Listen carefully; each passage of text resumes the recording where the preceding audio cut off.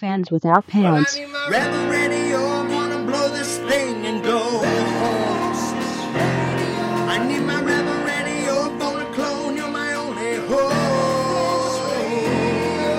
Jimmy Mack, it's a trap, Jason Swank on the plank, over the Sarlacc pit, I gotta get a rebel radio, let's go, go, go. Rebel Force Radio, rebel radio, let's go, go, go. Rebel Force Radio, 'cause friend, you need something more than your world, so grab your blue lightsaber, 'cause a friend, I need something more than this world. I'm not kidding, Darth Vader, a long time ago, in a galaxy far, far away. Let's watch some Star Wars, hey yeah. Let's watch some Star Wars, hey yeah. Let's watch some Star Wars, hey yeah. Let's watch some Star Wars, hey yeah. Let's watch some Star Wars, hey yeah. Let's watch some Star Wars, hey yeah. Let's watch some Star Wars.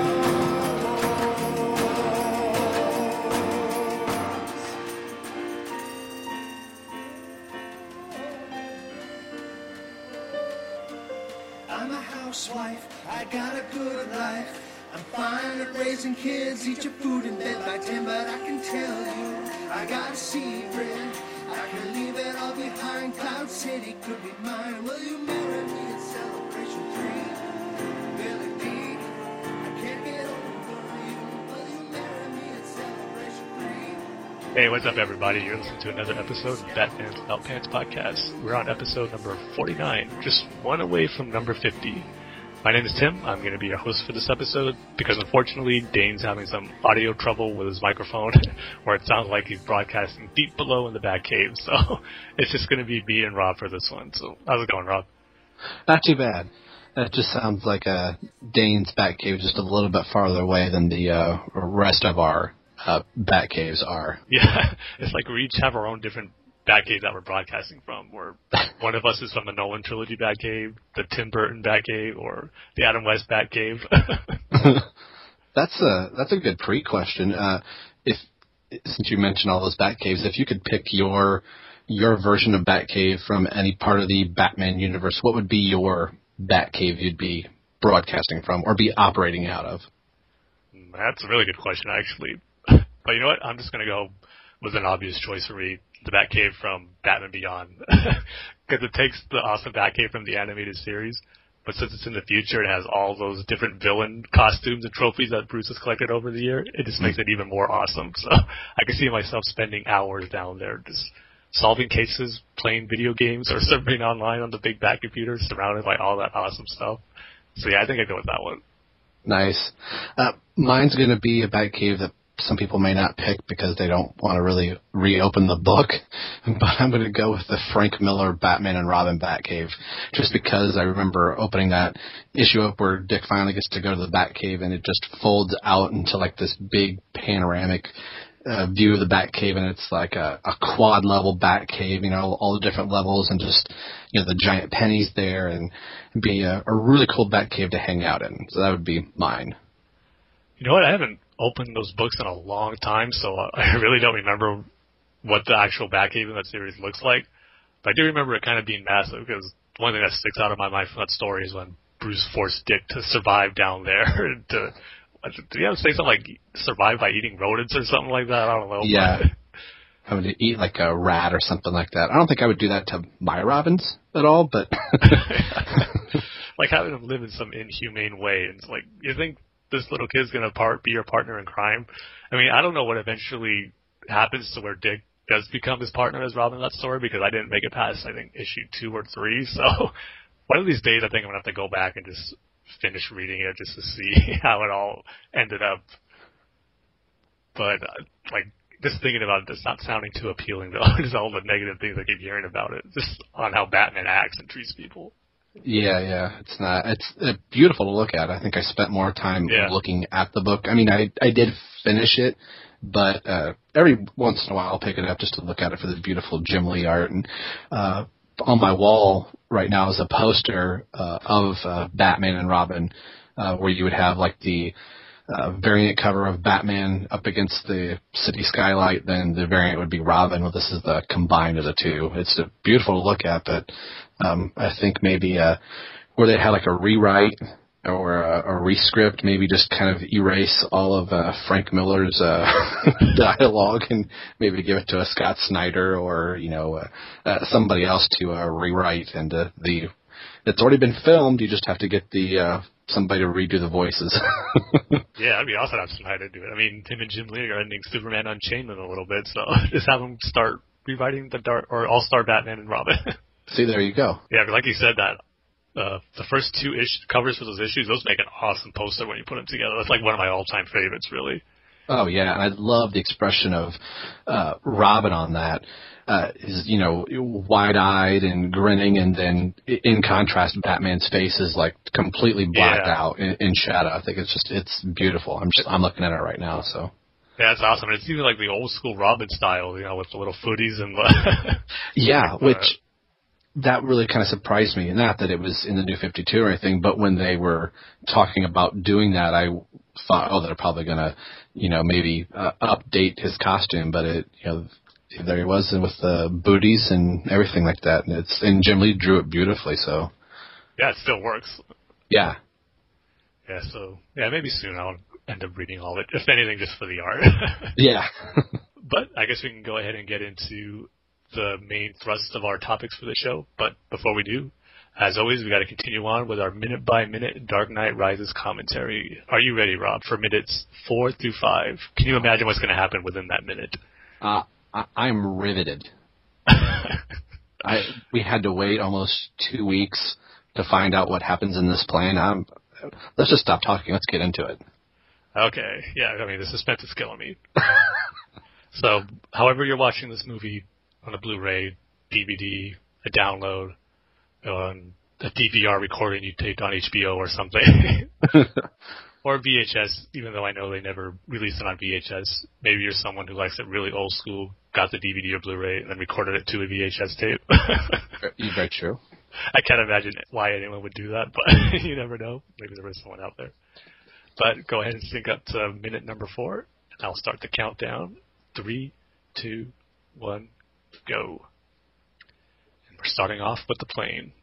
We're seeing soldiers. I'm wondering if we're actually going to see Bane break out of his cuffs and start wreaking havoc on the plane, but they still got to go through some dialogue. More talking. That was just a cool scene in the movie theater, even though we had seen it ahead of time. Yeah, it really was. He does break out. What do you know? Here comes the League of Shadows. The League of Shadows. I mean, just especially when you see the behind-the-scenes features, how they filmed this, it's like you just gain more appreciation for this whole sequence. Oh, yeah. And as much as they filmed and got, was it Scotland that they were filming over? Yeah. And Bane has had, throughout the whole movie, he had some awesome dialogue, but in the beginning, too, were some of his best lines. And there's our minute. And I was just getting ready to say something. We're gonna have to wait. Sorry, Rob, you can't say it now. The minute's up. The plane is hanging from the big white plane, so you have to find out what happens next time. Because I'm sure, like I joked about in the past, someone out there is experiencing The Dark Knight Rises for the first time by our minute-by-minute commentaries. You would think we would cram a lot into this minute, but we're really not. So make sure you're back in 2 weeks for the exciting conclusion, maybe, of the plane sequence. I don't think so, but you never know. Who am I kidding? Everyone who's listening to this has seen The Dark Knight Rises. But with that, we'll go ahead and move on to our feature topic for this episode, which is going to be on Justice League War and the premiere that happened in LA last night as we're recording this episode. Yeah, I had the privilege of attending another one of the DC animated premieres at the Paley Center in LA, and they're always so much fun to go to. I mean, I'm just so thankful every time I get an email from Dustin asking if I'm able to cover it for it, since it's in LA and I'm not right around the corner, but I'm close enough to go down there and just to cover it, because it's lots of fun. Just getting to meet the actors and then the crew members who work on it, who I've respected for so many years on their past work on DC animated shows. I mean, getting a chance to meet one of my heroes and Bruce Timm was amazing for me. And now this time I got to meet James Tucker. It was really cool. And he was another guy who I loved his work on like Batman Beyond, Justice League, Brave and the Bold. So it was really cool to meet him. Just awesome experience. I just love it every time. But for this one, I'm sorry, Rob, go ahead. I do have a question. I don't know, maybe some other of our listeners don't know. How, an intelligent question, how do you get to attend the press or get to attend the premiere and be able to get up to do that? I've always been kind of curious to say, wow, how does Tim get to do that? I was kind of curious how that comes about. Is there a process you have to go through, or is that part of your actual day job? I wish it was a day job, but I'm not getting paid for it now, but I'd still jump at the opportunity to do it every time. Yeah, I don't know the exact particulars how Dustin got in contact, I guess, with the PR people at WB, but they usually send him an email letting him know, hey, we're having the premiere in LA or in New York. If you have anyone who wants to attend, RSVP. So Dustin lets me know. I give him the okay saying, yeah, I'll do it. He sends them an email, and then they send the confirmation going, okay, you're signed in and scheduled to appear at this date, at this location, and all that. So they reach out to Dustin for the Batman universe. So that's pretty cool on their end, where it's not something they or we have to like email them about, but they take the initiative where I guess they have a list of outlets that they know of and who have attended these premieres before, and they just send out email notifications, which I'm sure is easier on Dustin's end, where he doesn't have to worry about asking, where they just take it upon themselves and send an email out to see if they want to cover it. So I think it's a good way to get it done. Very cool. But for this one, for Justice League War, something happened that kind of threw me off as I was doing the interviews, and I'm just going to ask you about this, Rob, to let you know what happened, see what you would do in this situation. If you were doing the interview, and the person right next to you asked the exact same question you were going to ask right before the person moves on and goes to your interview, would you ask that same question, or would you try to think of something on the spot and change it up so it's not like they're saying the same thing they just said, or they say in the interview that, oh, well, as I was saying before, I mean, just to avoid all that, to keep it different, what would you do? That's rough. I think I'd probably try and come up with something else, or try to expound the question, or to turn that question that the person asked before you into something else, so that maybe they would elaborate a little bit more on that. But I think my gut reaction would probably try to come up with something pretty quick. And on the inside, I'd be really disappointed to be like, well, thanks for asking my question. I'm glad to hear you say that, because that's what I ended up doing. Because here's what happened. I was talking to the writer, Heath Carson, about it. And the question I was going to ask him was the reason behind switching Aquaman to Shazam in the movie. But then the person, like I said, the person right next to me, is like, his last question was that exact same question. Mm. And he was actually elaborating on that a lot, saying why they took Aquaman out and put Shazam in, because they wanted to have this relationship between Cyborg and Shazam as the youngest members of the Justice League group, so they can have this kind of special connection between those two characters, and that's why they included it. So he kind of went into details why, so I couldn't really think of anything right then to expand on that, because I think he covered all the bases for that question. So then I just got, okay, what am I going to say? I got to think of another question. So I got through my first question, and as he was answering that, I was still going through my head, okay, what am I going to ask next? And so the question I ended up asking was, since it was an origin story for the Justice League, how did you go about writing the script for that? And then he gave a great answer. He was very enthusiastic about it. I think it was one of his first red carpet premieres or something, because he was very excited about it, and he's a great guy to talk to. So overall, it did work out good, where the question got answered, and I was able to think of something on the spot. I just wasn't like, okay, I guess that's it. But yeah, it just kind of threw me off for a bit. It actually happened another time too, so I was like, oh man, you gotta be kidding. Does this guy see my nose or something? But other than that, yeah, just great to talking to the cast and crew. I mean, the other highlights I would say, as I was mentioned before, James Tucker, he was kind of giving some new information, I would think, about what to expect for the new 52 movies, or actually not the new 52 movies, but the DC animated movies. Because you'll see in the interviews once they go up, I think by the time this episode of the podcast goes up, all the video interviews will be up on the Batman universe. But one of the things I asked him was if we can expect to see more New 52 stories as animated movies, since Justice League War is the first one. He kind of went, yeah, we're planning on doing some more, and we're actually building a new continuity with Justice League War, so further down the line, some new movies are going to tie in directly to Justice League War, where it's going to be the same characters, the same continuity, but then at the same time, he said it's not going to stop us from adapting older comic book stories. He specifically mentioned Long Halloween and Hush, so I was wondering if that was like a little hint, but I don't know. Did you say Hush? Yeah. Oh. Imagine how cool that would be. That made my day. That one would almost seem like it'd have to be a two-parter. Yeah. So, what was that, 12 issues or something like that? It went on for a year, didn't it? Yeah, I think it was, the novel's just out of my reach. I think it's 12. Yeah.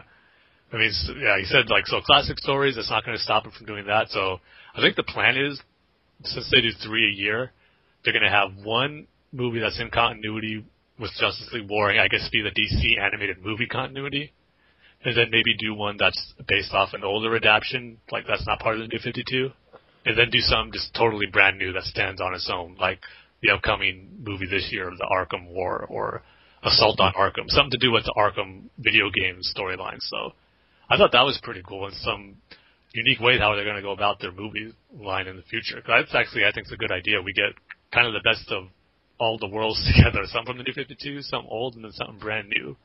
And the only thing I'm hoping for is we get some more diversity in the characters they use, like some more Green Lantern, or I think we're getting an Aquaman pretty soon. Mm-hmm. I won't spoil it, but at the end of Justice League War, there's a tease as to what the next Justice League movie is going to be. I think it's going to feature Aquaman, but so yeah, so I'm pretty excited for the future of these movies, and we know what we're getting this year, but I'm looking forward to, I think at Comic-Con is when they usually announce next year's slate of movies, so definitely looking forward to that. Definitely. So yeah, so it was great to talk to James Tucker, and then Jay Oliva and Andrea Romano. I talked to them probably the most out of all the times I went to the interviews. Andrea Romano, of course, is probably the greatest voice animation director there is out there, and just great always to talk to her and get some insights from what she looks for in the casting. But then Jay Oliva, the director for this movie, and of course the Dark Knight Returns animated movies, I wanted to make sure I asked him about his work on Man of Steel, since he did the storyboard work for the action sequences.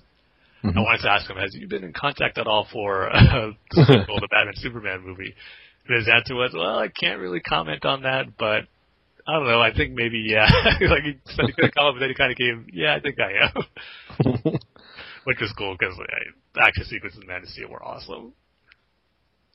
And then after that, I got to talk to some of the cast members. Unfortunately, Jason O'Mara, who does Batman's voice, he was real sick and wasn't able to attend. So I did get a chance to talk to him, but I did talk to the voice actors who played Cyborg, The Flash, and Darkseid, Steve Bloom. And they were all really cool, but the funny thing about The Flash, the actor who played The Flash, Chris Gorham, I believe his name was, he pretty much gave an interview like The Flash, where it was real short. Like, it was at the end of the red carpets interviews where they were kind of saying, okay, let's start to wrap it up now. We got to get things going. And so I was at the end of his interview line.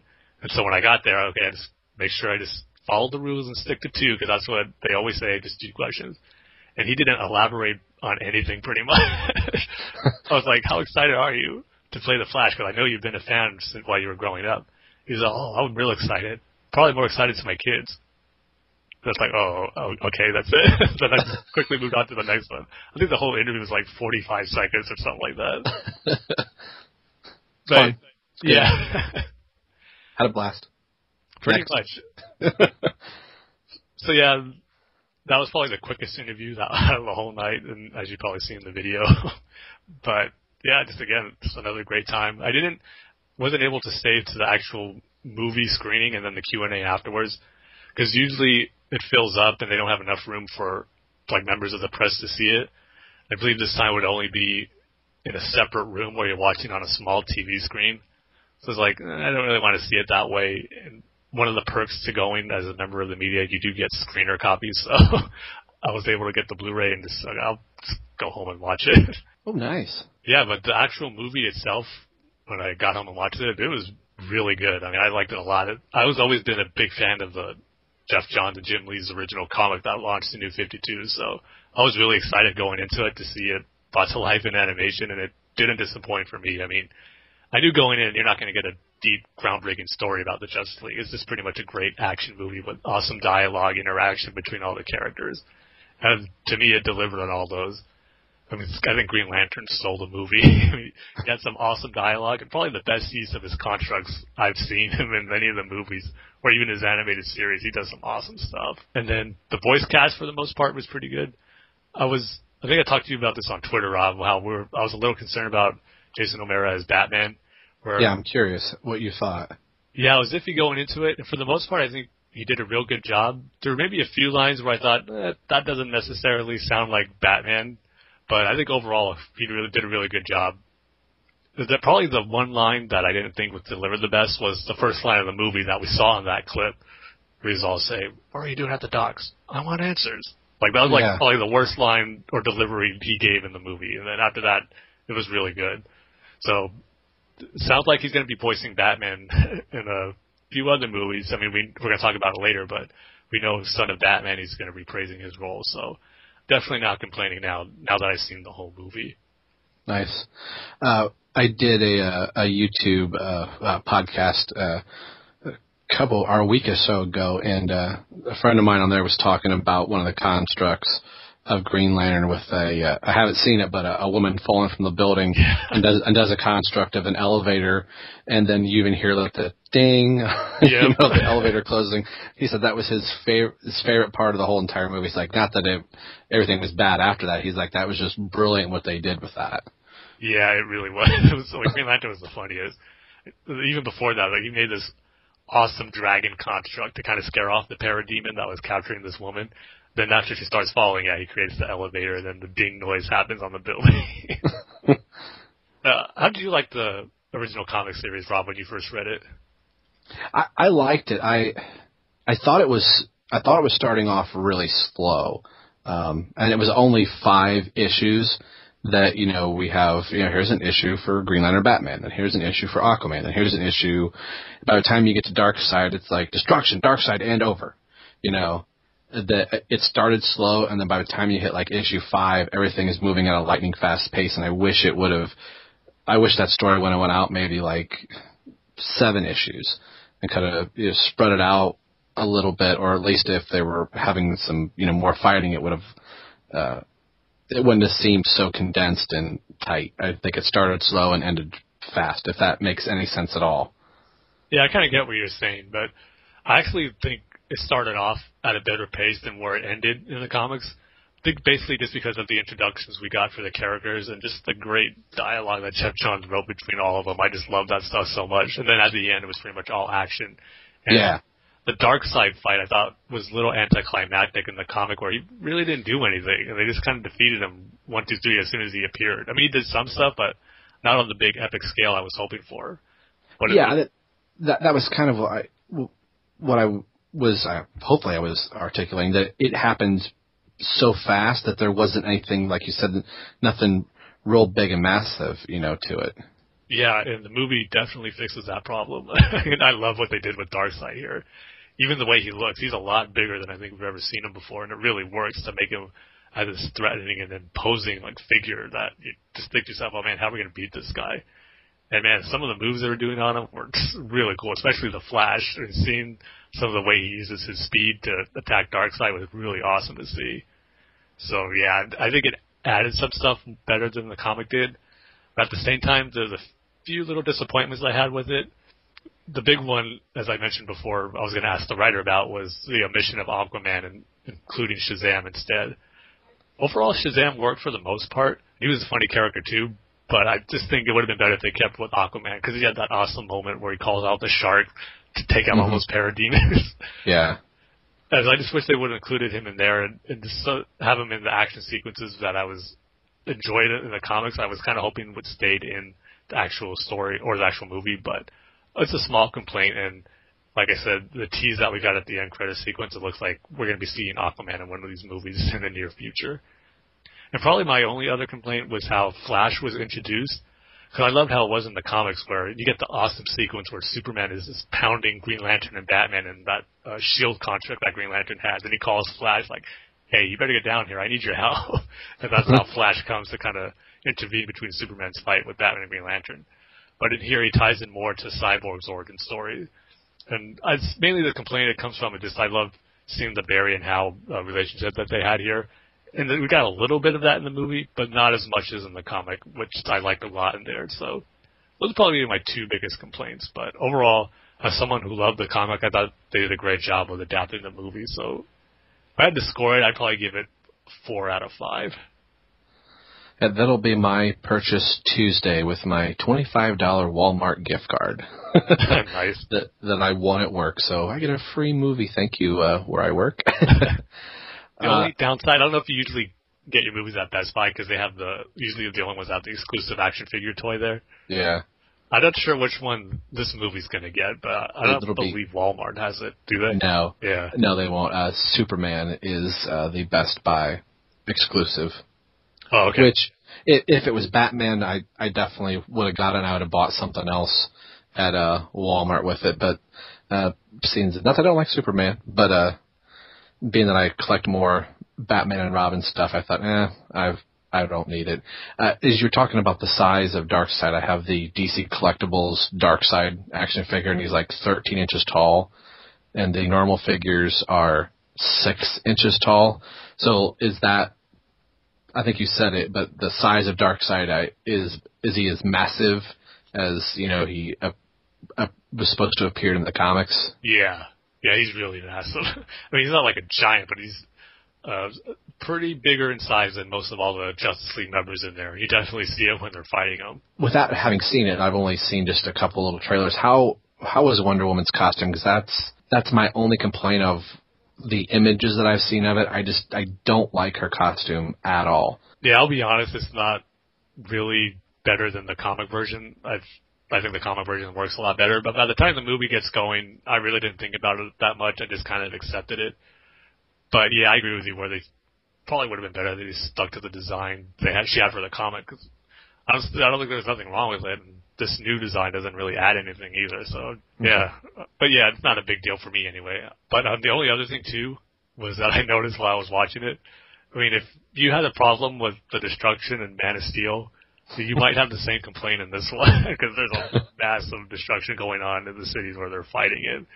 And I know people were complaining, how come Superman didn't make an effort to save people in these buildings? And if you're one of those people who had that problem with Man of Steel, you might have the same problem with Justice League War because they didn't really make too much of an attempt to help the people out there, just mainly focus on taking Darkseid down. But I didn't mind it, and I didn't mind it at Man of Steel because it's like, this is the first time this is happening on Earth, and they're working together, and they really don't know what to do, and that comes across in the movie. So, to me, it didn't bother me, but I just couldn't help but think, this might be a problem for some people who thought Man of Steel had too much destruction in it. And it just made me think, what a coincidence that it's a J.O. Oliva movie. Did the storyboard sequences for Man of Steel.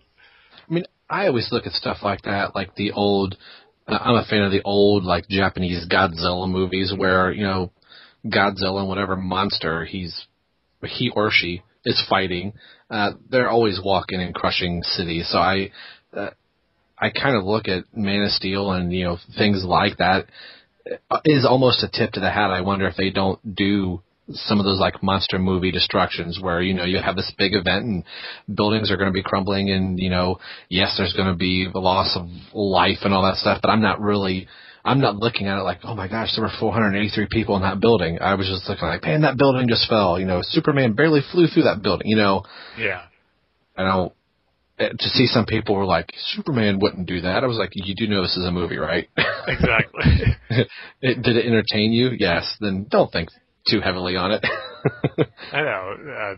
That's going to be a whole other tangent and podcast discussion for the complaints Man of Steel got that I don't agree with.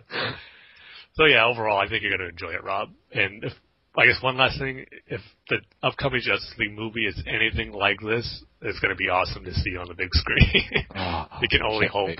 Yeah.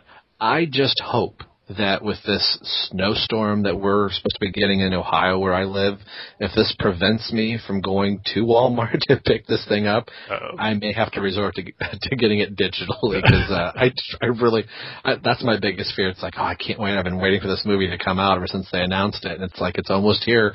my wife's like, we're supposed to get a lot of snow. And I'm thinking, no, not till I get to Walmart on Tuesday. You just got to open your own plow business like Homer did as Mr. Plow. You can go anywhere you want. That's right. Then I'll come down and be your rival, the Plow King. Excellent. But yeah, moving on from Justice League War, we got the news of the next DC animated movie, which was Son of Batman, which we got the announcement, but just a few weeks ago we got the official trailer and description for it. And after watching the trailer, I was surprised at how looks like a different route they're going than what Grant Morrison did in his comic story, but it's looking pretty awesome. I think it's just pretty cool to see this version of Damian in animation for the first time. It looks really cool. I can't wait for it. I'm stoked for this. Yeah. As much as it's funny, it's like as they killed off Damian, you really wouldn't know it in the Batman and comic that's going on right now, and even in Batman and Robin annual that we'll talk about in a little bit. Damian seems very much alive in the DC universe, and then to do a Batman and Son, DVD, which I think is really cool. I always scratch my head at when they adapt something from book to movie and they really kind of change it up. Somebody said, it's just kind of like, well, if you read the book and then you watch the movie, you're like, oh yeah, that's exactly, exactly the same. So they sometimes do make changes, but I was really kind of hoping that I would get to see, Tim Drake in this, but it looks like in Tim's place, Nightwing, Dick Grayson's going to be there. But I was going through the casting on IMDb, and they list, I don't know who the actor is that's doing the voice, but they have this kid's name is voicing Tim Drake, but in the couple images that have been going around, you can clearly see Batman, Nightwing, and Damian in the Batcave. So it looks really good from the previews that we've seen, but it always kind of makes me scratch my head. Is like, well, if the story was good enough for you to adapt to a screen, then why stray so far away from it? So yeah, I kind of get what you're saying, but at the same time too, you got to think, okay, let me not judge it until I see the actual movie, because it may be better than the comic. You never know. Yeah, exactly. But that's interesting what you said, that you've seen pictures of Batman, Nightwing, and Damian as well, because I haven't come across that image of Nightwing at all. Now I'm going to have to go look for it. So I was kind of wondering, is Nightwing even going to be in it? Yeah, I saw it's on, if you're on Facebook, it's a Batman fan site. I'll have to send you a link, but they've been having a couple different screen caps, and there was you see it in the trailer, but somebody took an image of Batman the Animated Series where Batman is standing on the rooftop and the lightning strikes, and then they freeze-framed Damian standing on a rooftop with the lightning striking behind him. It said, like father, like son, which I thought was really cool, so now it's my desktop background. Nice. Yeah, I love the trailer. I like, too, how Deathstroke's going to be part of this story now, because anytime Batman and Deathstroke go against each other, it's usually going to be a pretty cool fight sequence, which we haven't seen too much of. I mean, in Young Justice, I don't believe they fought each other in that. No. And definitely not in any of these DC animated movies, so hopefully, like, the final action sequence is going to be a Batman versus Deathstroke fight, which would be awesome. And just like you said, maybe they can improve on it. And I went back through, it's like, Deathstroke wasn't in this. And so I started going through it. I'm like, okay, now that it, not that it didn't have my attention before, but I'm like, okay, I'm on board. Yeah. And also, I'm not going to call it a disappointment yet, but one thing that I wish was like the comics was Damian's introduction to Batman, or where he first meets Bruce. That definitely looks different, because he's not in the Batcave where Talia introduces him to Bruce in this movie. But I do hope the line is still there where he goes, I imagine you taller. Yeah. I think if that's not there, that's going to get a lot of Damian and just Batman fans in general disappointed, because that's a great line. Yeah. It's like one of those lines you just have to keep in there when you're adapting it. Yeah, so the movie comes out on May 6th, 2014, so it's not that long of a wait. And it's going to have this world premiere at WonderCon in April, so we'll probably be hearing some reviews about it then, but I'm definitely looking forward to it. I can't wait for it. But then, as that is some cool news, we got some sad news the last few weeks, which to me was unexpected, was that Nightwing, the title, is going to be ending with issue 30. And right when I read that, I was like, really? I mean, we knew that Kyle Higgins was leaving on issue 29, and I just figured, why couldn't he just write one more issue to finish off his whole run and let him end it? the way he wanted to, which makes me think, are they doing something that he really didn't like? And this raises that whole question again, like we talked about on our last episode. What exactly are they going to do to Dick Grayson once Forever Evil is over? But I'm sure you're disappointed with that news too, Rob. Yeah, I am. It's a head scratcher. It's almost like they're picking on Batman as a whole. It's like, okay, we're going to kill Damian, and we're going to completely retweak Tim Drake's origin, and now we're going to go after Nightwing. I'm like, go pick on a Green Lantern for a while. Go. Well, their status quo has changed a lot too. Yeah, so it's the point of like the status quo is we're changing the status quo. That's what the status quo is. Which I'm really kind of disappointed in DC for doing that. I feel like we're changing things just for the sake of changing things. It'd be nice to be going on a 5-year run and the status quo be just this. So rather than go through year 1 of the New 52 and then, okay, now we're going to make a change here. We go through year 2 of New 52. Okay, now we're going to change this. So my guess would be that Dick Grayson ends up in Earth 3 with Owlman. Yeah, you were talking about in the last episode, and more thinking about it more, it's like, man, I really hope you're right, Rob, because I think that'd be the best case scenario where they don't kill him, but at the same time, for some reason or another, they don't want him in this continuity anymore. So keep him alive, but have him off doing something else in Earth 3. And I could definitely see that happening. So, and I haven't seen the sales numbers, but I don't think Nightwing, the book, is selling that bad. And if Kyle Higgins was doing something, that DC didn't like, they just would have revamped. I mean, look what they did to Batwoman. Yeah. Granted, that was the writers and saying, okay, we're just not going to do this, and it got changed. But if DC was like, okay, Kyle, your time is done, we'll move you on. But to completely cancel the Nightwing book, it's not like it was Hawk and Dove. Yeah, or Static Shock. or any of the other 50 titles that they canceled. And that, Aquaman is getting a second ongoing series, which, for Aquaman 2, Jeff Johns wrote such an amazing first run for Aquaman that it's, getting another series. So anything Batman usually sells very, very well. So, yeah, this is a complete head scratcher. And that James Tynion is writing the 30th issue. Yeah. It's like I said, why couldn't Kyle Higgins just write one more? There's got to be something going on in the editorial where that happened. It sounds to me, too, like they're really banking a lot on this Batman Eternal story because we're losing 2 Bat books, Nightwing and The Dark Knight, pretty soon. So maybe they don't want to overcrowd the shelves with a lot of Batman titles, but that never bothered them before. So I'm just wondering if they're really banking a lot on this Batman Eternal to be something really big and huge for them. Yeah, and has it been confirmed that Kyle Higgins is on Batman Eternal now? Yeah. Okay. Yeah, so we'll see what he does there, and then he's still continuing to do some awesome stuff with Batman Beyond. So I'm hoping he stays on that title for a while. Yeah. Yeah, so that's a bummer. And then also, to a lesser extent, Suicide Squad is also ending, but I haven't read that since issue number 5. So. Yeah. So, and it's not like Harley doesn't have her own book, so. Exactly. No loss there.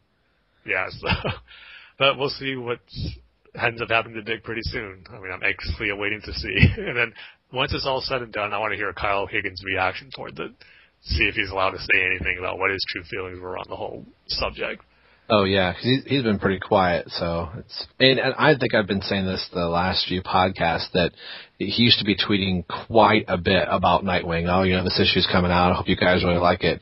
And I don't remember if it's been like since issue 20, maybe even like 18 or 19. He really hasn't been posting much about Nightwing at all. Yeah, like I said, I just wonder if he's bothered by it somehow. It's like this so disappointed that whatever they're doing is just not the way he thought it would end. So yeah, I did like his tweet that said, thanks for the support, and issues 28 and 29 are for you, the fans. So I'm really kind of curious to see, what his swan song with Nightwing is going to be like. Yeah, I hope he ends it on a bang. At least his one anyway. Yeah, definitely. Yeah, but we actually got some big news to talk about today also, as we're recording this episode, January 31st, 2014. It seems like the big news that are happening for Batman versus Superman is happening the day we're going to record the podcast. I actually think the WB is doing that on purpose. They know we're recording and they want to give us something juicy to talk about. And I feel like we get the scoop on Dustin every time. By the time they get it, it's like, oh, we've already heard this on the Bat fans. Yeah. So maybe this, going clear back to the episodes where how we're going to beat the Bat fans, we're just going to beat the Batman Universe podcast. We're just going to constantly outscoop them. That's how we're going to win. Yeah, and just say WB, they trust us to deliver the news first. That's why they announce it on these days. There you go. Yeah, but the big announcement today was that Lex Luthor and Alfred have been cast in the Man of Steel sequel or Batman vs. Superman. And as usual, it caused quite a stir online. But I'm going to go ahead and give my reaction first right now, is that I'm just going to say it. I haven't seen, well, maybe I should actually say who's been cast in the movie. Yeah. Because I think that might actually help. First off, for Alfred, we got Jeremy Irons is going to be playing him, which I think the only movie I recognized or saw from Jeremy Irons was The Lion King as the voice of Scar.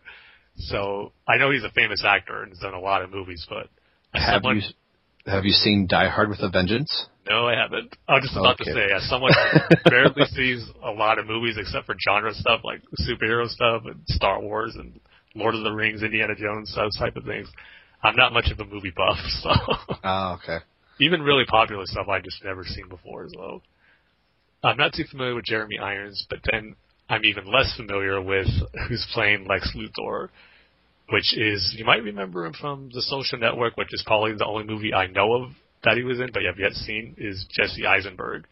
And this is reminding me of Heath Ledger all over again, really. I mean, the negative reaction he's getting just reminds me of that. And just the fact that he's playing the big bad guy of Superman like Heath Ledger was for Batman as the Joker, and just someone way out of left field that he didn't saw coming. And I'll say this too, I have to say it's pretty awesome that it was someone that wasn't even mentioned at all in any of these rumors. It just goes to show you how much of these sites and these scoop reporters just, as much as they say, oh, you can bank on it and it's the done deal that Bryan Cranston is going to be Lex Luthor. It's like, you just got to wait till the official announcement. So that, a small part of me was like, yeah, I'm glad that happened. But overall, I can't really judge his acting performance. I mean, I've heard he's a really good actor, and I think once he shaves the head, he's going to have a good look as Lex Luthor. But the thing I'm kind of looking forward to the most is that this is going to be a younger version of Lex Luthor that we probably haven't seen too much of. I mean, we did see him in Smallville, but in an actual movie where he's going to be the villain, it's going to be something different and unique that I'm looking forward to seeing. And glad that he's going to be the same age range as Superman. I think they are the same age, so yeah, I'm looking forward to it. But what do you think, Rob? I am. My wife and I saw Catch Me. If you could, Can You See Me Now? I got it wrong. That Jesse was in, and Michael Caine was in that movie. Morgan Freeman, Mark Ruffalo. It was really good. Woody Harrelson was in that movie, which he, oddly enough, worked with Woody Harrelson in Zombieland, which I liked that as well. He was in Social Media. I've liked him a lot. People say that he was probably cast more for how he came across in Social Media.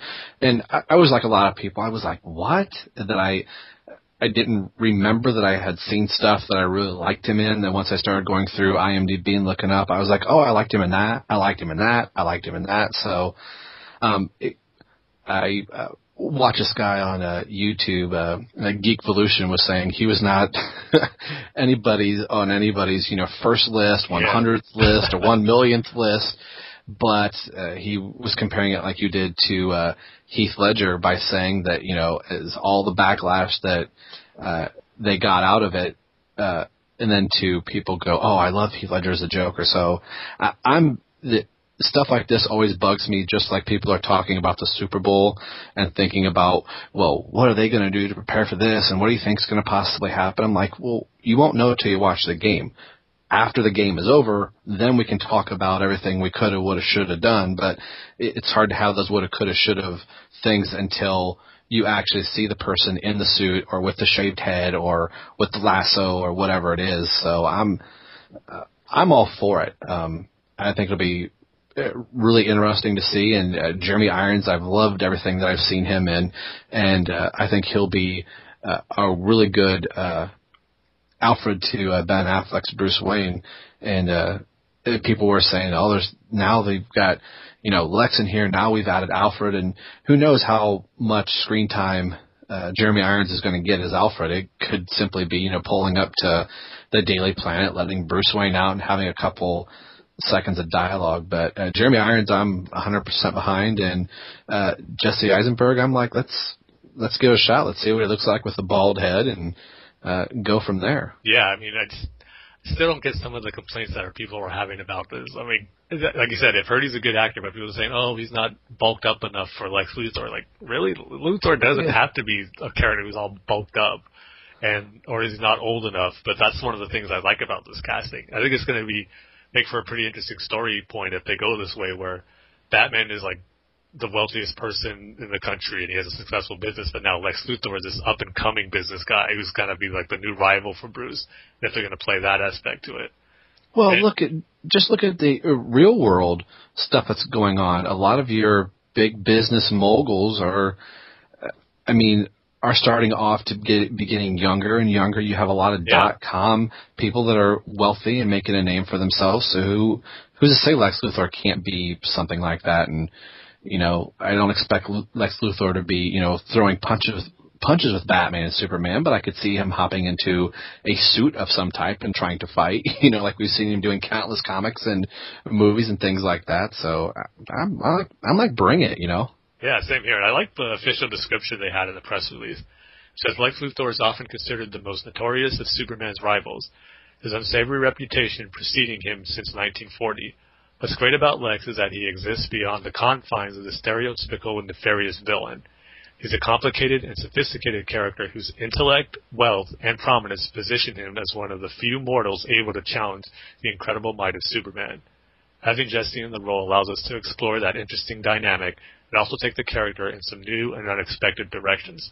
So, from this statement, they're hitting on all the points that I liked about Luthor. The intellect, the most important thing, the sophisticated, they describe sophisticated character, they said, but his prominence position as like one of the few mortals who was able to challenge Superman is something I like, because that's what always drives Lex Luthor. He thinks himself as like the greatest human to ever be born, like the savior of the human race, and Superman's come here and ruined everything for him to be that. So they're sounding like they're hitting all the right notes that I'm expecting for Lex Luthor, but at the same time they said some new and unexpected directions. Just like you said, bring it. I can't wait to see it.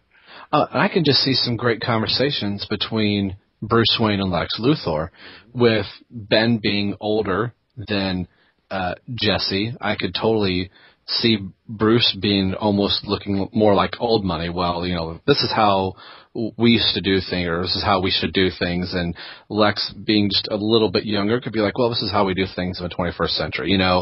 Kind of give a backhanded compliment to Bruce Wayne and just kind of see, here's how my vision of Gotham, Metropolis should be. So I think it would work really, really, really good. And it would give Henry Cavill's Clark Kent a good, story piece to do between, Bruce Wayne and Lex Luthor. So I'm excited for it. I just don't want to wait till 2016. Yeah, that's the only bad part now. They still got that news from 2 weeks ago. I got pushed back. It's like, like if only this is still 2015. But hey, if they need that more time to make it even better, by all means, go ahead. And at least, I think we were talking about it earlier before we started recording, that the shooting schedule seems to still be the same. Because Henry Cavill is already in Detroit, Michigan right now, ready for filming. So it doesn't look like that's been delayed. So we might be seeing some set pictures, or hopefully some official images released of the Batsuit and Wonder Woman costume, and maybe a retweaked Superman costume. I mean, pretty soon, hopefully, we'll be seeing that stuff. I hope we see an official photo of the Batsuit before we see a leaked photo. Exactly. They should just do what they did for The Dark Knight Rises. They knew they were going to be filming out in the open, and everyone was going to see Anne Hathaway as Catwoman. So they released that first picture of her on the Bat Pod. Yeah. As everyone flipped out, where are her ears? He doesn't have the cat ears. So, I'm hoping they do something like that and just get that image out there so our first exposure to Ben Affleck's costume won't be some leaked image from a fan's cell phone. Right. And we're talking about this, too, how we're listening to one of the latest Batman on Batman episodes where Kevin Smith elaborated on the Bat costume more. It's like, just hurry up and put that out. I want to see that exact image that Kevin Smith saw, because that sounds awesome, where Superman's in the background. They built like this small set, I guess, over on a further on a building or rooftop or something like that. I just want to see that image, the live action Batman and Superman together. And I just can't wait. And I like that, as Kevin was describing that, he was like, oh, well, did you get some actor, or some model to model the bat suit? Yeah. And Snyder had to tell him, no, that's your boy. So here's a guy that has known Ben Affleck for a very, very long time and didn't recognize him in the bat suit. So to hearing people say, I'm just going to be looking at Batman going, that's Ben Affleck. If a guy that has known Ben Affleck for a good chunk of his life didn't recognize him in a photo, that to me that makes me feel good that, he got lost in a good way. He saw Batman first before he saw Ben Affleck in a costume. Yeah, that's a great point too, yeah. I mean, I'm hoping too, maybe the costume's going to have the lenses where he just has like those white blank eyes. Like he does in wouldn't that be so cool? Oh, man. We got a little bit of the Dark Knight at the end, but to have it be a fully part of his costume all the time, I think would be amazing to see. We'll see if they can pull it off, but maybe that played into the fact why Kevin Smith didn't recognize him as Ben Affleck. Yeah. In playing Batman Arkham Origins, a cool thing I like about the game that I wish they could kind of incorporate, which I don't think would probably work in the Batsuit, was to be able to see through walls. To have like that Batman kind of X-ray, or to do some type of. I mean, they kind of did it in the Dark Knight, where with the sonar type thing. So who knows? Yeah, I'm just glad too. We had the disappointment of the pushback of the movie, and we're kind of saying that, I hope they give us some type of announcement to ease the blow of that, and I think they did it with this. It was 2 weeks later, but it was still exciting to hear. Yeah. As we said, as we started this conversation, how it reminded me of Heath Ledger. I just hope the end result is just like Heath Ledger 2, where it'll make all the fans go back on what they were saying, how bad this casting choice is going to be. Yeah. I just have that feeling all around it's going to be something good. But we'll still have a few years to wait for that. But while we do, we can go ahead and move on to our conversation with Alex and listener feedback, because we do have another email to read. So we'll go ahead and get into that. So Alex starts off his email with saying, hey, all you people.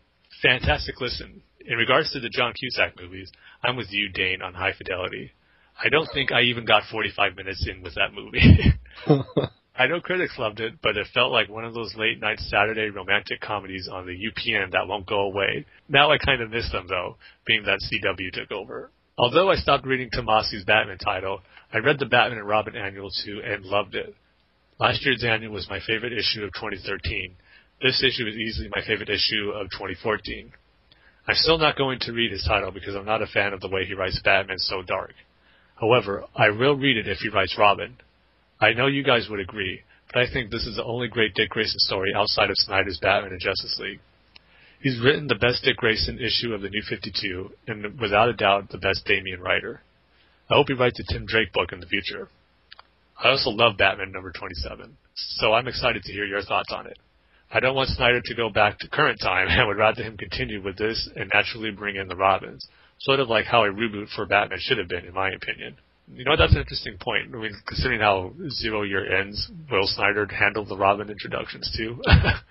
Yeah. We'll shall see. But he continues, regarding the amount of trailers or information we get, the only reason I find out about what's solicited or in the trailers is because of the Batman Universe podcast.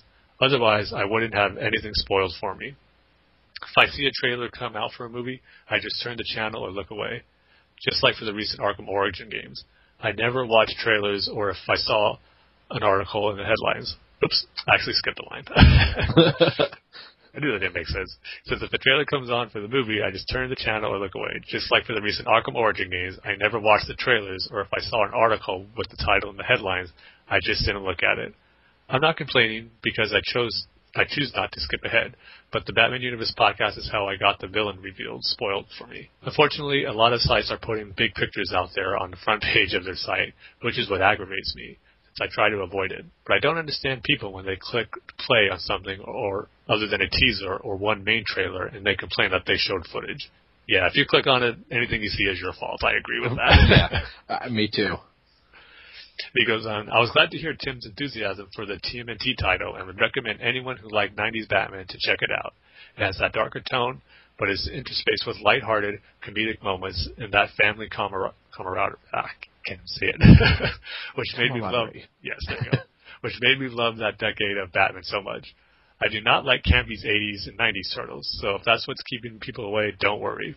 Yeah, like I said on the last email you sent to Alex, totally agree. I mean, what makes those stories for me is just the family aspect. I mean, you really get that sense that the four Turtles and Splinter and even April and Casey Jones are just this one family who's always looking out for each other, and it really stresses out in the story. So, yeah, again, I'll emphasize it again. You should check out IDW's Teenage Mutant Ninja Turtles comics. Even if you're not a fan of the actual Turtles, there are just some great stories on it there, which I think might make you a fan. So I think it's worth checking out. And then he concludes by saying, you guys picked my favorite Batman the Animated Series fight, and it was interesting to hear you both having a different favorite part of it. My favorite part is when Batman wraps the Venom tube in the bat signal and electrifies Bane. It was shocking. Yeah, that was awesome too. But yet, it didn't fully knock Bane out for the count just yet. He had just a little bit of strength to throw that bat signal at Batman and Gordon. And then he follows the email up with his questions.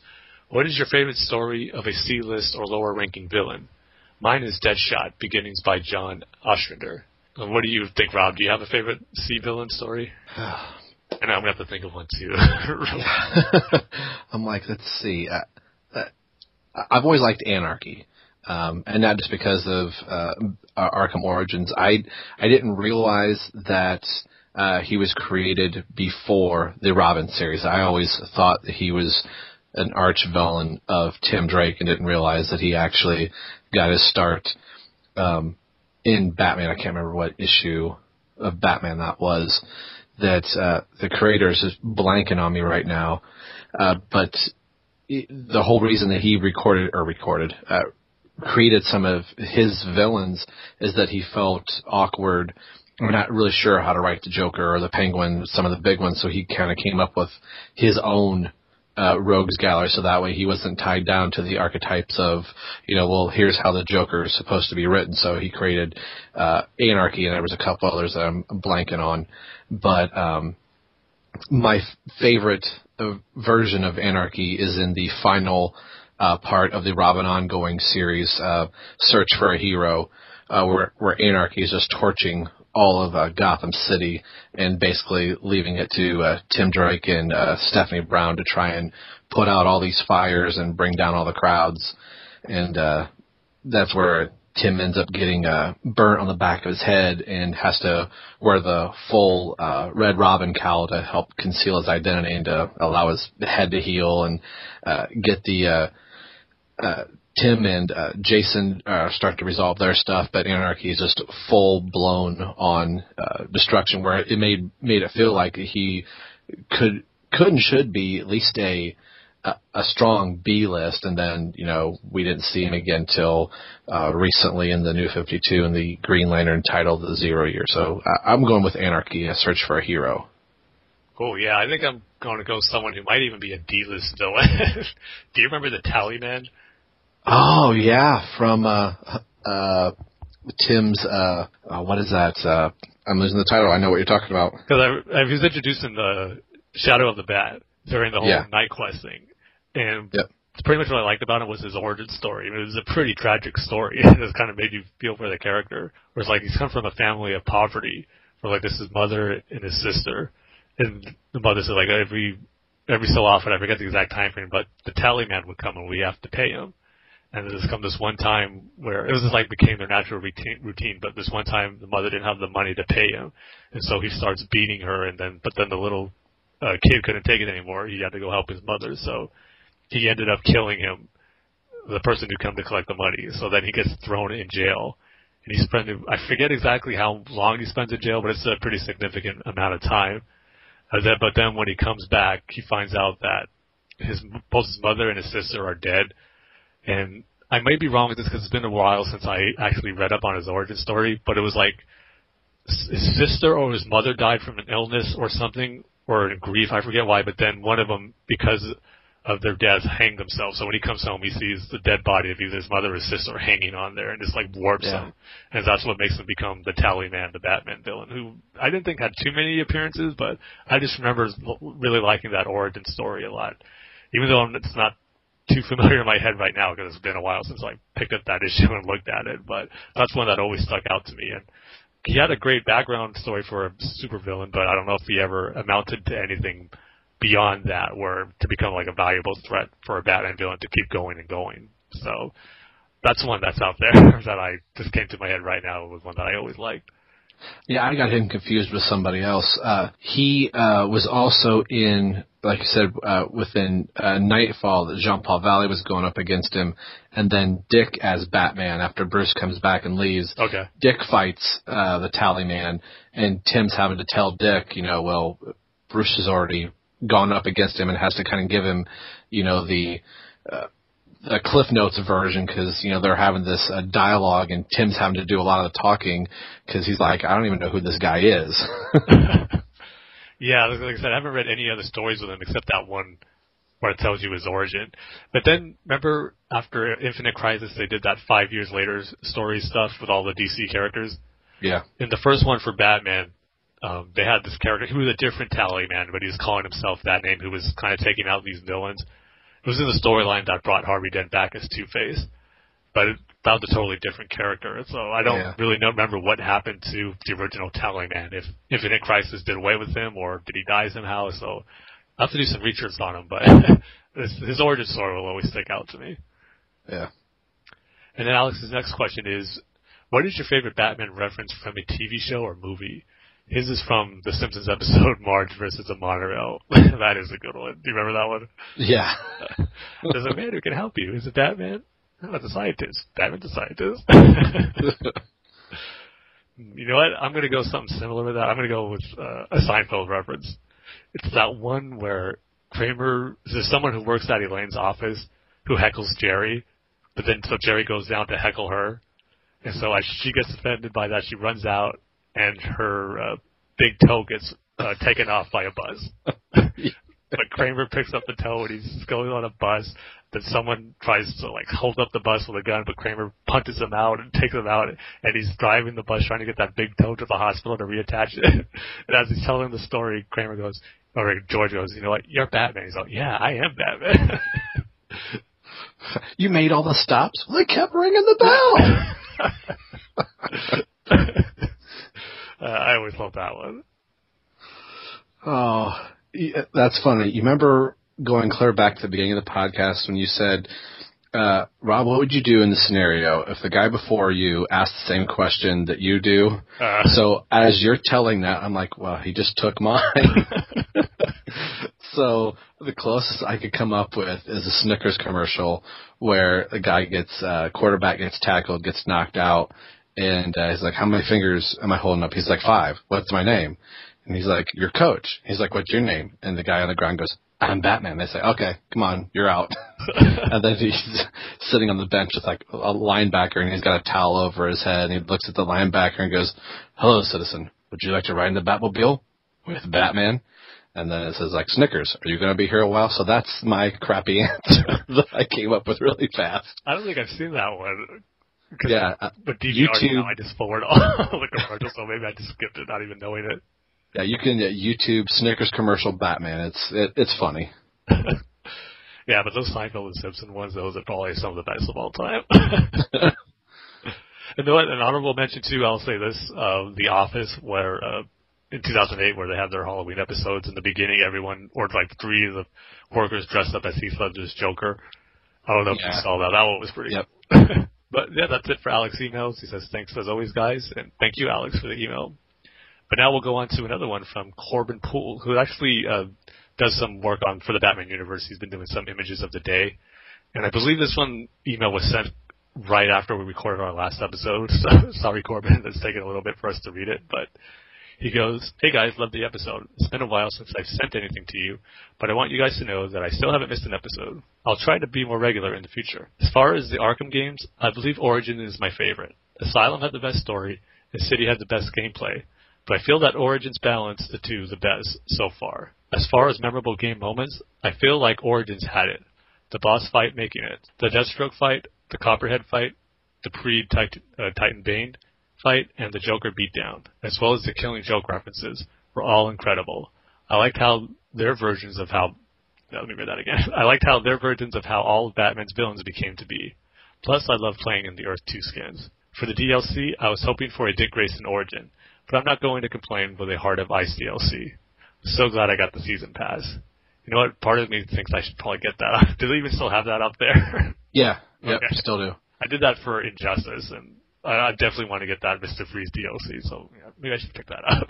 Yeah, that's pretty cool. And with the season pass, you'll get all of the bonus skins as well. The Earth 2 skins that he's talking about, so it's a good pickup. Yeah, and I agree with Corbin saying how our Origins did a great job of balancing kind of a good story and some good gameplay stuff, because, yeah, I think it probably has my favorite boss sequences. Like you said, the Bane and Joker stuff. It's awesome. Yeah. And it continues, I recently cut out any of the DC books that I've been getting that I felt like were Metacore, and I've replaced those with some top Marvel books. So now every book I get, I feel like I'm getting my money's worth.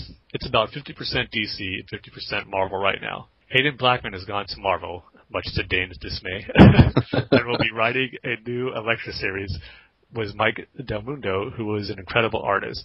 So I will definitely be getting this book. Yep.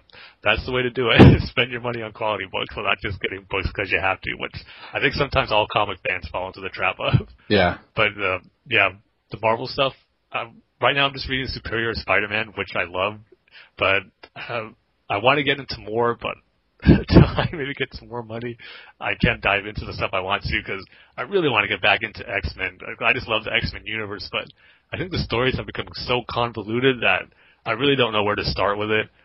I mean, I tried getting into it when they relaunched the Marvel Now stuff with all new X-Men, and it started out pretty cool, but it still wasn't like a brand new, fresh start. I was still like, okay, how did this happen to this character, or what's this character's situation? So, still waiting for a great jumping on point for the X-Men, because I really want to get back into them. And then with Guardians of the Galaxy coming out this summer, I really want to start reading their comics. I've read a few issues, but I want to get back into doing it regularly, because the stuff I'm seeing and hearing from the movie sounds like a great concept. It's like, just the movie by itself is becoming one of my most anticipated of the year. So before I see it, I want to get more familiar with the comic. We're treading on an area of Marvel that I'm really having a hard time understanding. I've always been a DC guy. I mean, my favorite Marvel character is Iceman. I like Iceman and Daredevil, Gambit, characters like that, of course, like Spider-Man, Captain America, and all of those. But I always do pretty good at when a new superhero type movie's coming out. I'll make sure my wife has seen the other previous movies as we go to see it. And she's like, we saw Michael Rooker at the Ohio Comic-Con. He was talking about Guardians of the Galaxy. And my wife's like, what's that? I looked at her and I said, I have no idea. Yeah, I was like, I'm going to go see it, and I'm sure it's going to be good. It's going to be the Marvel Universe. But I said, I know there's a squirrel. Actually, a raccoon. Yeah, see, there you go. I'm about underprepared. So this is one of those few movies that I'm going to go to. No, it's going to be comic book based, but I'm really going to have very little understanding of what it is. Yeah, I just think overall in general, this is like Marvel's hardest movie to try to push. And I guess people will go because it's like way out there. This is not a concept, but I think with the characters being so unique, we got Rocket Raccoon and then the talking tree who says just one line but looks pretty awesome. It's going to be also, I think, a slash comedy too. It's not going to be so serious. I mean, it's going to be kind of, I think, a good balance of both. Some good action and also be pretty funny. So before I see it, I want to get more familiar with it too. So I'm definitely looking forward to it, though. And Corbin finishes his email. I keep going back and forth on getting the Batman Eternal comic because I'm not sure if it's worth the price. We don't have a ton of information, but given what we know so far, is it worth getting? What are your guys' thoughts on the book? Yeah, for me, I'm definitely going to check it out when it starts.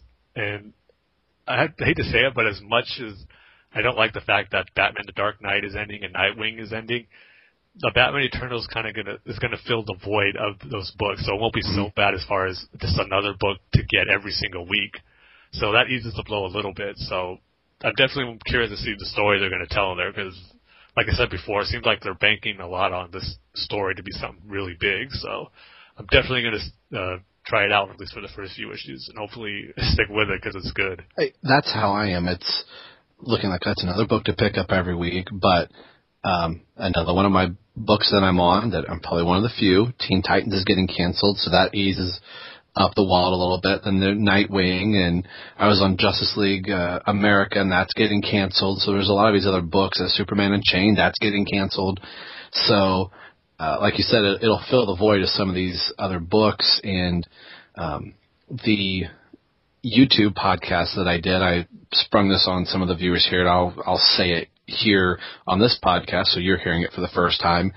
I'm really wanting to do a podcast or a YouTube type thing to solely cover Batman Eternal. With it being a weekly book, at the end of a month, we would have 4 books to talk about. So I'm real excited about it, to know that Tim Drake is finally going to get to make a prominent appearance. We're getting Stephanie Brown. I mean, they're talking it up quite a bit. So this could be one of these things we said earlier, could change the status quo, of Batman. So it'll be curious to see how this all plays out, with Snyder coming back into current continuity with 0 Year ending and then going into Batman Eternal. So he'll actually be in 2 books writing the same character at the same time. So I'm excited about it. Every little bit of information we can hear about it gets me excited for the book. So I'm looking forward to it. Yeah, and I think for this book or the series, I think I'm going to go digital all the way for it, just so I don't have tons of books piling up every week and then it gets too big, because I'm kind of running out of room as it is. I've been trying to go digital more and more, so I think this one I'm going to do it for that. Yeah, I'm going to get the newsstand issues, and with, by the time this book hits, just because of cancellations, I will have dropped 4 books out of my weekly pull list, so it's not going to change anything. I'll still be getting 4 books.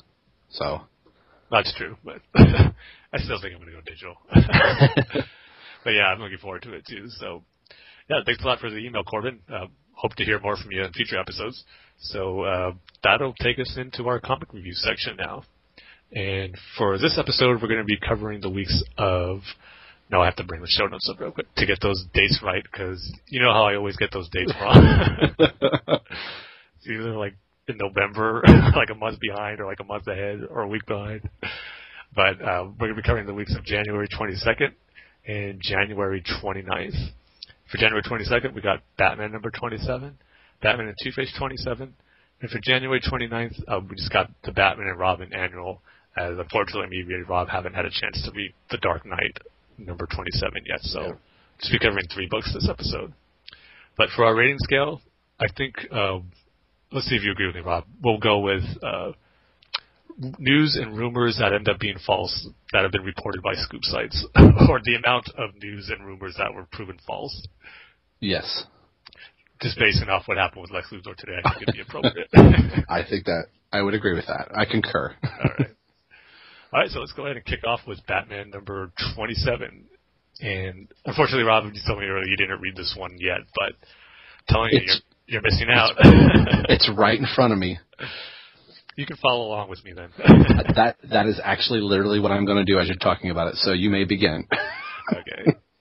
Yeah, so the last 2 issues from Batman that Scott Snyder has done, I said they haven't been up to his normal standard of awesomeness. I mean, they were good, but they just weren't his usual great writing that we've come accustomed to. But I think issue 27 brings them back to that, mainly in 2 sequences. But before we get there, the issue opens up with like a nightclub singer singing a song in a nightclub. And it just gets me thinking, we've seen several introductions for a few issues now that you're just wondering how they tie into the actual story.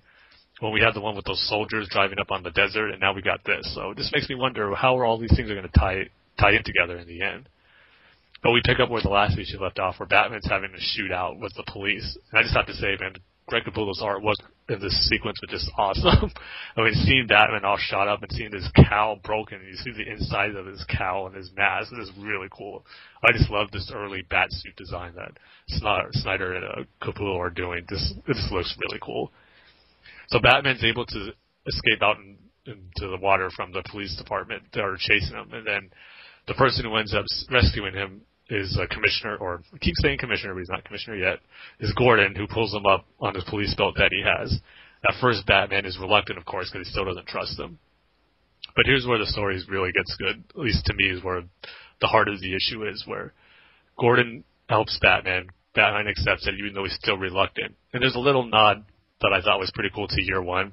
Gordon takes off his glasses and goes, "Here, take my glasses. I can't see a thing without them. That way you can take off your helmet and treat your wounds." And then also guide Gordon, since he can't see it where he's driving the boat. But then Gordon starts telling him a story because Batman asks him, "Why should I trust you? You know how he thinks all Gotham cops are crooked." And Gordon just says, "It's because of Bruce Wayne." And this shocks Batman. He's all like, "What?" Ever since Wayne came back, things have started happening. Like, he wants to help the city, and he tells him the story of when he first met Bruce back in issue number 26, I believe, either 26 or 25, where Gordon and his partner stop by the store, and then Bruce sees him, comes back with a coat. And he's like, "Oh, why'd you get that?" And Gordon tells him, "Oh, it's because we're helping the city and they appreciate us, so he gave me this coat." Even though really it's just being bribed because the cops are crooked. But Gordon says while Gordon knew it was all a bribe and that's why he got it, he was kind of fooling himself, like trying to make him believe, yeah, that's why they're really doing it. But when he said that to Bruce and saw the innocence in Bruce's eyes, he's all like, "Yeah, what am I doing? What are we doing as police officers? This is wrong." And so he says, "I know this is wrong, but I have to see it for myself. Is my partner really shady, and why are we getting these bribes?" So we see him go into that store, and then we see what's really going on, where his partner is involved in these like illegal dog fights. Gordon starts calling him out on it, saying he's going to arrest them, but then his partner, being as crooked as he is and pretty much an evil guy, sends out those dogs to attack Gordon, and Gordon just has to fight him to a point where, in order to survive, he has to shoot down the dogs, which, of course, he didn't want to do. But then he goes to arrest his partner, like points the gun straight at his head, is like saying, like, I was this close to like shooting this gun at you, but then his partner was also saying, like, the typical story where Gordon's the only cop that's good, and this Gordon's like, like, what can you do? You're just one guy, and if you're gonna stop us, just think of like your family, your son, your daughter. We know where you live and all that, and if you do anything to disrupt this, we're gonna harm them. So Gordon says that, like, he even says too, where just as a reminder, like the next day, I got a gift from the police department. It was a small pit bull dog, just as a reminder to let them know that, yeah, we're watching you. But then Gordon, this is the best part, where Gordon says, after that whole attack he had, he says, "I'm going to go down and just walk my beat as I should, just do a job of a police officer." And so as he was walking down, all beat up from that attack he had by those dogs, he hears 2 gunshots. And that's, of course, is Martha and Thomas Wayne being shot. And he can't believe that is Bruce Wayne, the same boy he talked to earlier that day. He's like, I just can't face him, not after what I told him, like the lie that I told him, and then seeing how he is now. He lost his parents. I just couldn't face him that way. And he says he kept that coat that he got as a bribe as a reminder for like how crooked and Gotham is and how he can't be that way. So I just love that whole point of Gordon kind of explaining what he did to, or why Bruce thinks that he was crooked, but he really isn't. And then it looks like that point came across to Bruce, but he's not going to admit it. He just takes off on the boat. He just tells him stop the boat, and he gets off. Not even saying a word to Gordon, but you kind of know that it's sinking into him that Gordon is a good cop and someone he can trust. So I was a little skeptical at the beginning when I first heard the reason why Bruce didn't trust him, but it kind of all works together now after Gordon explained what happened. And it's making for an interesting story with him, so I all aboard on this version now. I thought it worked for the most part. But then the second best moment of this issue is we got another great Alfred and Bruce moment. I think if I'm going to remember anything from Zero Year, it'll probably be the interaction that Bruce and Alfred had, because they had some great stuff. And this is another great one here, where Alfred is telling Bruce is why he thinks he's going out as Batman. He says, I'm going to try to read it word for word or remember it, because I'm trying to grab the comic right now. He says, you're not doing this because you think Gordon is crooked, or you're mad at me because I used to turn you in when you were little whenever you got into mischief. He says, you're angry with us. You're being Batman because you want to punish us, because nobody was there for you when your parents died. Commissioner Gordon wasn't there. I wasn't there by your side. And now Bruce kind of calls him out. It's like, how would this be punishing you? And Alfred's all, well, you're making us bear witness to this. You ask me why you keep me here, and I believe it's not to watch over you, but to watch you. Watch you do what I couldn't, which pretty much help people who weren't there to help him. So I thought that was an interesting take to it. It was just a whole different perspective where Bruce is being Batman because I'm sure it's not thinking it, but in the back of his mind, this is part of the reason. There was nobody there for me, and I'm going to make you guys watch what you should have done in some weird way. I mean, it doesn't make sense in a crazy way where, yeah, maybe Batman doesn't think so, but in a way it kind of is punishing Alfred and them by making them realize that they couldn't do what he's doing now. So I thought that was a great take on it. And then the issue ends with finally we're getting the Riddler be revealed as the big villain. And Batman discovers some plans it was Dr. Death who was chasing. But they didn't say what happened to him, but it looks like he's going to be out of the picture for a little bit because it ended up he was just the Riddler's henchman, stealing this formula for the Riddler just to make his like doomsday machine, which looks like we're going to be seeing the effects of what happened in the very first part of Zero Year, where we see like the flooded subway station and Gotham City is almost like a jungle. And so, because the issue ends with Batman getting the room that he was in for the Riddler's hideout is getting flooded, and the issue ends with Batman's glove just hanging out. So, looks like we're heading into that part of Zero Year. I'm just glad finally the Riddler's making an appearance because he hasn't been in the last few issues and was expecting this story to be really focused on the Riddler. So just glad he's finally going to be in it in a big way now. But like I said, the heart of this issue was the Gordon and Alfred moments, which I loved. And just thought it added a great new dynamic to Bruce Wayne's story and his development into Batman. So I'm going to give this issue 4.5 out of 5 news and rumor scoops that ended up being false when officially announced. And as I was following along with you, I noticed at the bottom it says next, a glimpse into the future of Batman Eternal. So if I read the solicitation right, issue 28 is not the continuation of the Zero Year. It's going to be a preview of Batman Eternal. So for anybody that's curious, we're going to get the first look at Batman Eternal. Yeah, that goes with that whole preview image we got of that new Nightwing, maybe, or that where everyone thinks it's Harper Row and that new outfit. Yeah. And I guess we'll finally get an answer to that. But you know what? I forgot to mention, too, hopefully you read the issue before you heard my review, because I definitely spoiled the heck out of it. And just like this issue, we're going to be spoiling all the other comics we talk about. So better late than never, I guess. Yeah. But, Rob, you want to go ahead and continue on with Batman and Two-Face number 27? I was going to let you take the reins on this one. Okay. I just figured since I went on and on about Batman, you might want to take over, but I'll go ahead and start. Only just because I don't have the comic in front of me. The truth comes out. There it is. Sorry, I blew your cover. Yeah, this whole storyline with Two-Face, I think I'm doing a complete 180 on it, because the first 2 issues I really wasn't too excited over it. I mean, I didn't like the origin they were doing with Two-Face, the new reason why he became Two-Face. But as each issue comes out, I'm kind of liking it more and more. I think it's because it's just the way Tomas has been telling the story. Each issue gives us one small portion of Two-Face or Harvey's background. And I think it'd work better if it was told in a more linear way, where we kind of see it happen in the exact timeline that it did, all in one big, long story. But when you piece it all together, it's becoming a good story. And this issue, it kind of continues where it's that typical, like, Batman team-ups with the villains reluctantly, but I kind of like those stories and the interactions that Batman has with Two-Face, and even the gangster Erin McClellan, I believe her name is. I always forget her last name, but I know her first name's Erin. So, like, Two-Face and her hate each other. Two-Face doesn't like Batman. She doesn't like Batman, but Bruce and her used to be friends, so you kind of got this weird relationship between all these characters. They don't even know it yet, but they're all working together trying to get away from McClellan's mob, who were called in by her cousin before he got killed. Because Two-Face was just about to kill her, but they showed up and stopped him from doing that. So now the 3 of them are on the run.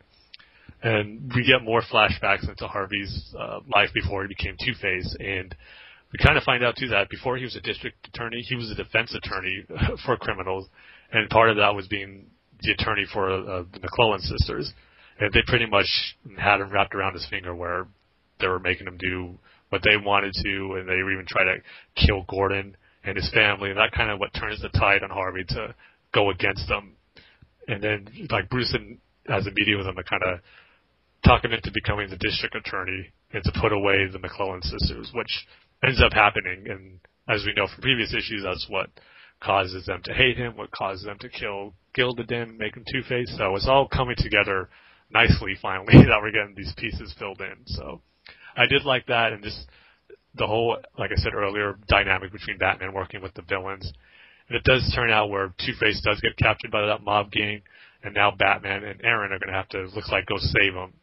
Looks like they're going to broadcast his death on TV. That's where the issue's in. So I enjoyed this issue. The storyline's getting better and better for me, so I'm going to go ahead and give this one 3.5 out of 5 news and rumor stories that ended up being false when officially announced. I've really liked this Two-Face run. After we got through the end of the 5 Stages of Grief, I was kind of concerned if this book was going to get canceled, and went to see it almost feels like it's going to be kind of like Batman Brave and the Bold at some point, because I think after this we have Batman and Aquaman, so that's going to be weird to be reviewing a book where we're talking about Batman and Aquaman. Somebody out. It's funny as Brave and the Bold, though. Yeah. Just for the heck of it, Peter Mossy said to have Aquaman say outrageous. Yeah, I think during our stuff we'll just have to go outrageous. Yes. But I like this. Now I'm trying to remember if I'm thinking this, or if it was in the previous issue, that I want to say one of the McClellan sisters switched each other, that they're not who they say they are. I think Sharon is the one that is supposedly have died, and Aaron is still alive, but I wonder if the reveal is going to be that they switched, or if they made that... Maybe. You could be right. That's what I think the twist is going to be, that it's she's not who she says she is, because she's a twin, which I think plays very well with Two-Face's duality. I still think that Tomasi is firing on all cylinders. This has been a very, very consistent book, and I didn't know how it was going to be doing after Damian's death, but I've really, really enjoyed this Two-Face run. And I'm going to give it 4 out of 5 news that sites are reporting as fact, only to find out that everything they were reporting is false in regards of Lex Luthor. I'm sure many other things in the future. Yes. I kind of wish, too, that once the series is all done, maybe I'll just do it myself, kind of read it, like I was saying, in the linear fashion that tells the story of Harvey Dent and the timeline that it takes place in, just because I want to compare it as where it stacks up with the different Harvey Dent origin stories, because there's a few of them now, and right now my favorite is probably The Dark Knight, but then, like I said, this one's growing on me, so when it's all said and done, I want to read it again and see where it stacks up. Something I did like in this, that she had burnt Harvey's face by pouring the acid, which I think was just really horrifying, that he's got the same vial acid and that he's going to do the same thing to her. And now she's got a scar from, the acid because of all the commotion that was going on. And I just liked a really cool Batman move where he's down in the grave and files the grapnel and grabs Aaron and Harvey, and they're flying up right off. I just thought that was probably my favorite panel out of the book. I think one of the things that might hold it back from being a really good Harvey Dent origin story was that Batman, so far anyway, hasn't been involved in his transformation for Two-Face. Yeah. That's what I love about The Dark Knight so much. He really had a reason to hate Batman and Gordon, because they made the choice to go save, or Batman made the choice to save Rachel instead, but because the Joker tricked him, he ended up saving Harvey, and that gave him real reason to hate him.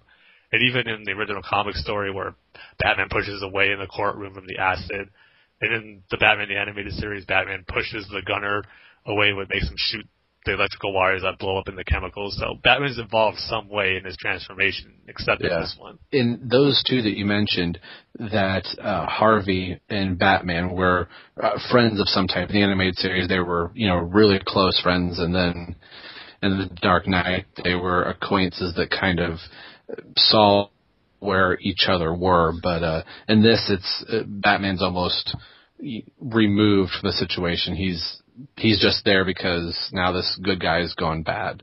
So yeah, exactly. So that takes a little bit away from me. But like I said, we'll see where it all ends up when it's done. But for that week of January 22nd, that's it for those two. So we'll move on to January 29th, where we got the Batman and Robin annual. Like I said before, unfortunately I wasn't able to get my comics this week, so I didn't read that one either, but I'm hearing great things about it. So Rob, tell me what I'm missing.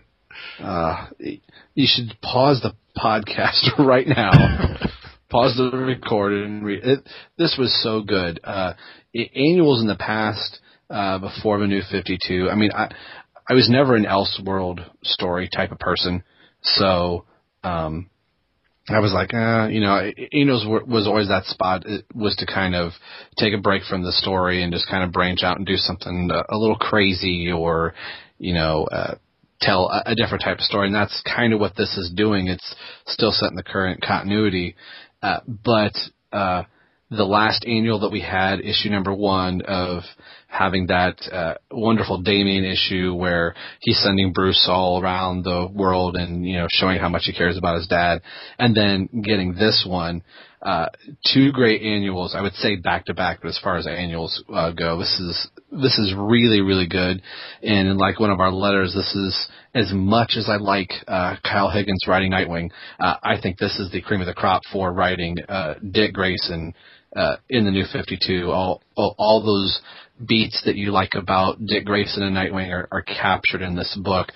It starts out, it says it's several months ago, obviously before Damian's death, and you have Nightwing and Robin, Dick and Damian's on top of a roof, and they're discussing Dick's first outing as Robin, and Damian's kind of going, "Oh, great, Grayson, you're telling me about how you became Robin." And Damian has a great line in here. He said, "You may have invented Robin, but I improved on it." So I just thought that was really cool. And there's typical Damian. And as Dick's telling the story, there's a cool little panel of Damian eating candy, and he's like flipping it with his thumb into his mouth, and just has this look of like yawn, whatever, and it goes into kind of like current continuity where Bruce is going through Wayne Manor in the very room where that portrait was being done, and Bruce is ruffling through the top of the roof and finds a box that says "The Robin Cave, no bats or butlers allowed," and then which I thought was really kind of cool. So Bruce tells Alfred to go out and go get Dick. He's going to want to see this, and Dick says, "What's all the commotion? I brought my Nightwing costume. I've got it underneath my clothes." And he's like, "But we're in the living room. We're not in the cave." And Bruce tosses a package to Dick and says, "Here's something for us to look at." He hasn't opened it, and it's basically the continuation of the Dick's origin story, or his first major outing other than the Lady Shiva outing that he had before, where he's going up against one of his first major fights, and Bruce says, "Well, what'd you tell Damian?" He's like, "Well, I'll tell you everything word for word." And the splash page, I don't know if you've seen this, of Batman and Robin, Batman and Robin, this is the next poster I want on my wall. It's just a beautiful shot of Batman and Robin. But you see Dick in high school, and he's telling Bruce, this is the moment. As soon as he gets out of school, he gets to go be Robin, and there's wonderful dialogue balloons, and the dialogue balloons actually say something something blah blah blah, churn churn churn, something something blah blah blah. This is all that Dick is hearing in each one of his classes. You see English, history, phys ed, math, even a girl that he's sitting across from, and every one of those word balloons is just something blah blah blah. That's what's written, which is kind of funny, but he's not even paying attention. Yeah, you see him zipping out of the school and hops in the car and is telling Alfred, "This is it. This is the day I've been waiting for. Bruce is finally going to let me go out." And you see in the Batcave that Dick is wearing a version of his Haley Circus costume. He's got like a mask on, and it's all in blue, and Bruce says, "What happened to your regular costume that you wore?" Like, basically saying, "You already committed to the outfit that you've made." And he's like, "Well, I like this one. It keeps in with what my family is." And says, "No, you committed to this. This is what you're going to do." And he's like, "Fine," And Bruce is giving him a lecture. Now he's in his Robin costume and says, "Okay, repeat it again." And Dick's like, "I know, keep 100 feet away from the scene. Don't be seen. Don't be heard. I'm here just for backup." And Bruce is like, "And what happens with the backup?" backup doesn't get called. You'll take care of it, and, going down to the docks, and Batman's fighting everything, and Dick's kind of sitting on a semi-truck trailer and just kind of looking at Batman and going, this sucks, because he's watching him fight, but he's 100 feet away. But Dick sees somebody that Batman had beat down, gets back up, and is coming up behind Batman, and this is Dick's chance to hop off the trailer and take one, and has a cocky little quip and says, hey, look, boss, you missed one. And Batman instantly lashes out to Robin and says, what did I tell you? I told you to stay 100 feet away. I had this under control. Tells him to get in the car. They go back to the Batcave, and he looks at Robin and says, get out. You're fired. You're done. That's it. And, Dick's trying to profusely to apologize, saying, I'm sorry. And Alfred and Dick have this really good conversation about, I messed up, I screwed up, and Alfred is saying, look, I got the word from Bruce, you're done, that's it, you're going back to school. And next morning, or the next evening that Batman's going back out, Dick's suited up, and Bruce is basically telling him, what did I tell you? You're done, that's it. He tells him to go back up and study. Well, it's really kind of funny because he's in his room in his Nightwing costume, or in his Robin costume, is like, well, screw it, I'm going back out. And he, right before Batman heads out, he's like, well, if I don't go with you, then you can't know what the thug told me. And Batman's like, well, I'll figure it out on my own. So Dick takes it upon himself to go out, track down the gang, and this gang that he was telling Damian about, there's this villain called Tusk.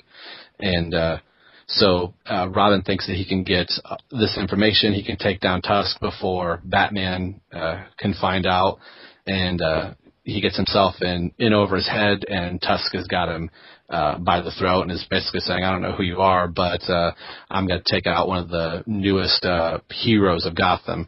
And Tusk looks like almost like half elephant, half goat or something like that, really big, kind of like Incredible Hulk. But so in typical fashion, Batman comes to save the day and says, this guy's with me, referring to Robin, and Batman and Robin proceed to take Tusk down.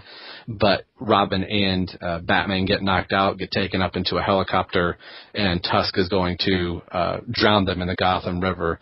And Batman is still unconscious, but they've left Robin basically awake to see, we're going to show you what we're going to do to your dad. And Robin really quick is like, oh, this isn't my dad, this is just the guy that I work with. And he's, Robin's like, well, you're not going to, throw me out of the plane or the helicopter, and I'm going to do it. So he jumps out of the helicopter, does like probably a somersault that he would do in Haley's Circus, and is able to get out of the ropes that are tied behind his back, swing underneath the helicopter, come right back on the other side, and knock Tusk out. And Batman and Robin are able to apprehend Tusk and take him into, I would imagine, Arkham Asylum. And Dick is telling Bruce and, Damian through this whole thing that, Batman always had his rogues that he always fought, but he always felt like he was connected to Tusk. And after one of the last times that they took Tusk in, Tusk just disappeared after he broke out, and he was never heard from or seen from again. And Dick even makes a comment that he had knocked one of Tusk's, ivory tusks out of his mouth, and was a piece of evidence that was missing. And inside the box is the tusk, and it says from one Robin to another, you can now close the case on Tusk. I found the missing piece that you couldn't find, Grayson. So it was a really, really good issue. And it was totally worth the $4.99 price, the $5. Tomasi just wrote a fantastic issue, and just the one-liners that he has, and the next poster that I'd like to throw up on my wall is the last page of the book of Batman, Nightwing, and Damian. It says winner and still champions, and it's the three of them swinging out over the city. So I know that was kind of a lengthy synopsis there, but it's with it being an annual, they're pretty thick, and I absolutely love this one. So I'm going to give it a 5 out of 5 media tidbits that sites like to put up that end up turning out to be false. It's a great issue. Yeah, it sounded really good just by hearing you tell it. It reminded me a little bit of that animated series episode, Old Wounds. Talked about Dick was telling Tim about how he ended his career as Robin, but this one he tells Damian how it started. So yeah, pretty cool parallel. It's some really cool moments even with Bruce and Dick at the end. They kind of have like a toast with Alfred, Dick, and Bruce. And they said, Dick says like, here's to Damian, but just I want to read this little portion here. It says, Gotham's little life never seemed. This is a Nightwing talking. It says, Gotham's little life never seemed to have it in for me like they do for you, but I lost count of the times that Tusk always reverted back to me over the years. Kind of like, Tusk was his villain, which I've seen some people say, they just threw this arbitrary villain in here that, why wasn't it Penguin or Riddler or somebody else like that? But, I saw the threat in Tusk, and it'd be kind of cool to see this become a new villain in the New 52. So I think that just adds another layer to Dick Grayson's character, and it really makes me want a Dick Grayson, Robin book to be out there. It almost makes me wish that maybe they would have started the New 52 with, 0 Year and worked their way up, and you would get into, Dick Grayson again. So yeah, goes back to that whole discussion we had when the New 52 first started. Like, if there really is a reboot, why don't they just start as a reboot, like Dick Grayson's Robin and all that, and then work their way up? But it's like they're trying to do the one thing at one time and one thing at the total opposite at the same time too, where they want the characters where they were at before the New 52, but at the same time started something brand new. So it's like kind of don't want.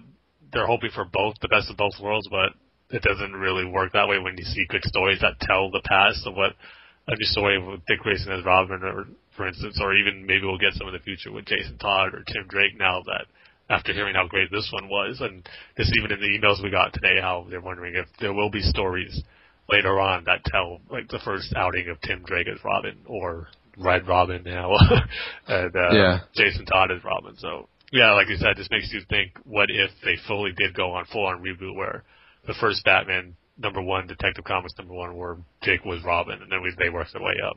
But you can only wonder now. Yeah, I can't say enough good things about this issue. It was, again, like as much as I liked Kyle Higgins writing Nightwing and Dick Grayson, I think Tomasi just nailed it.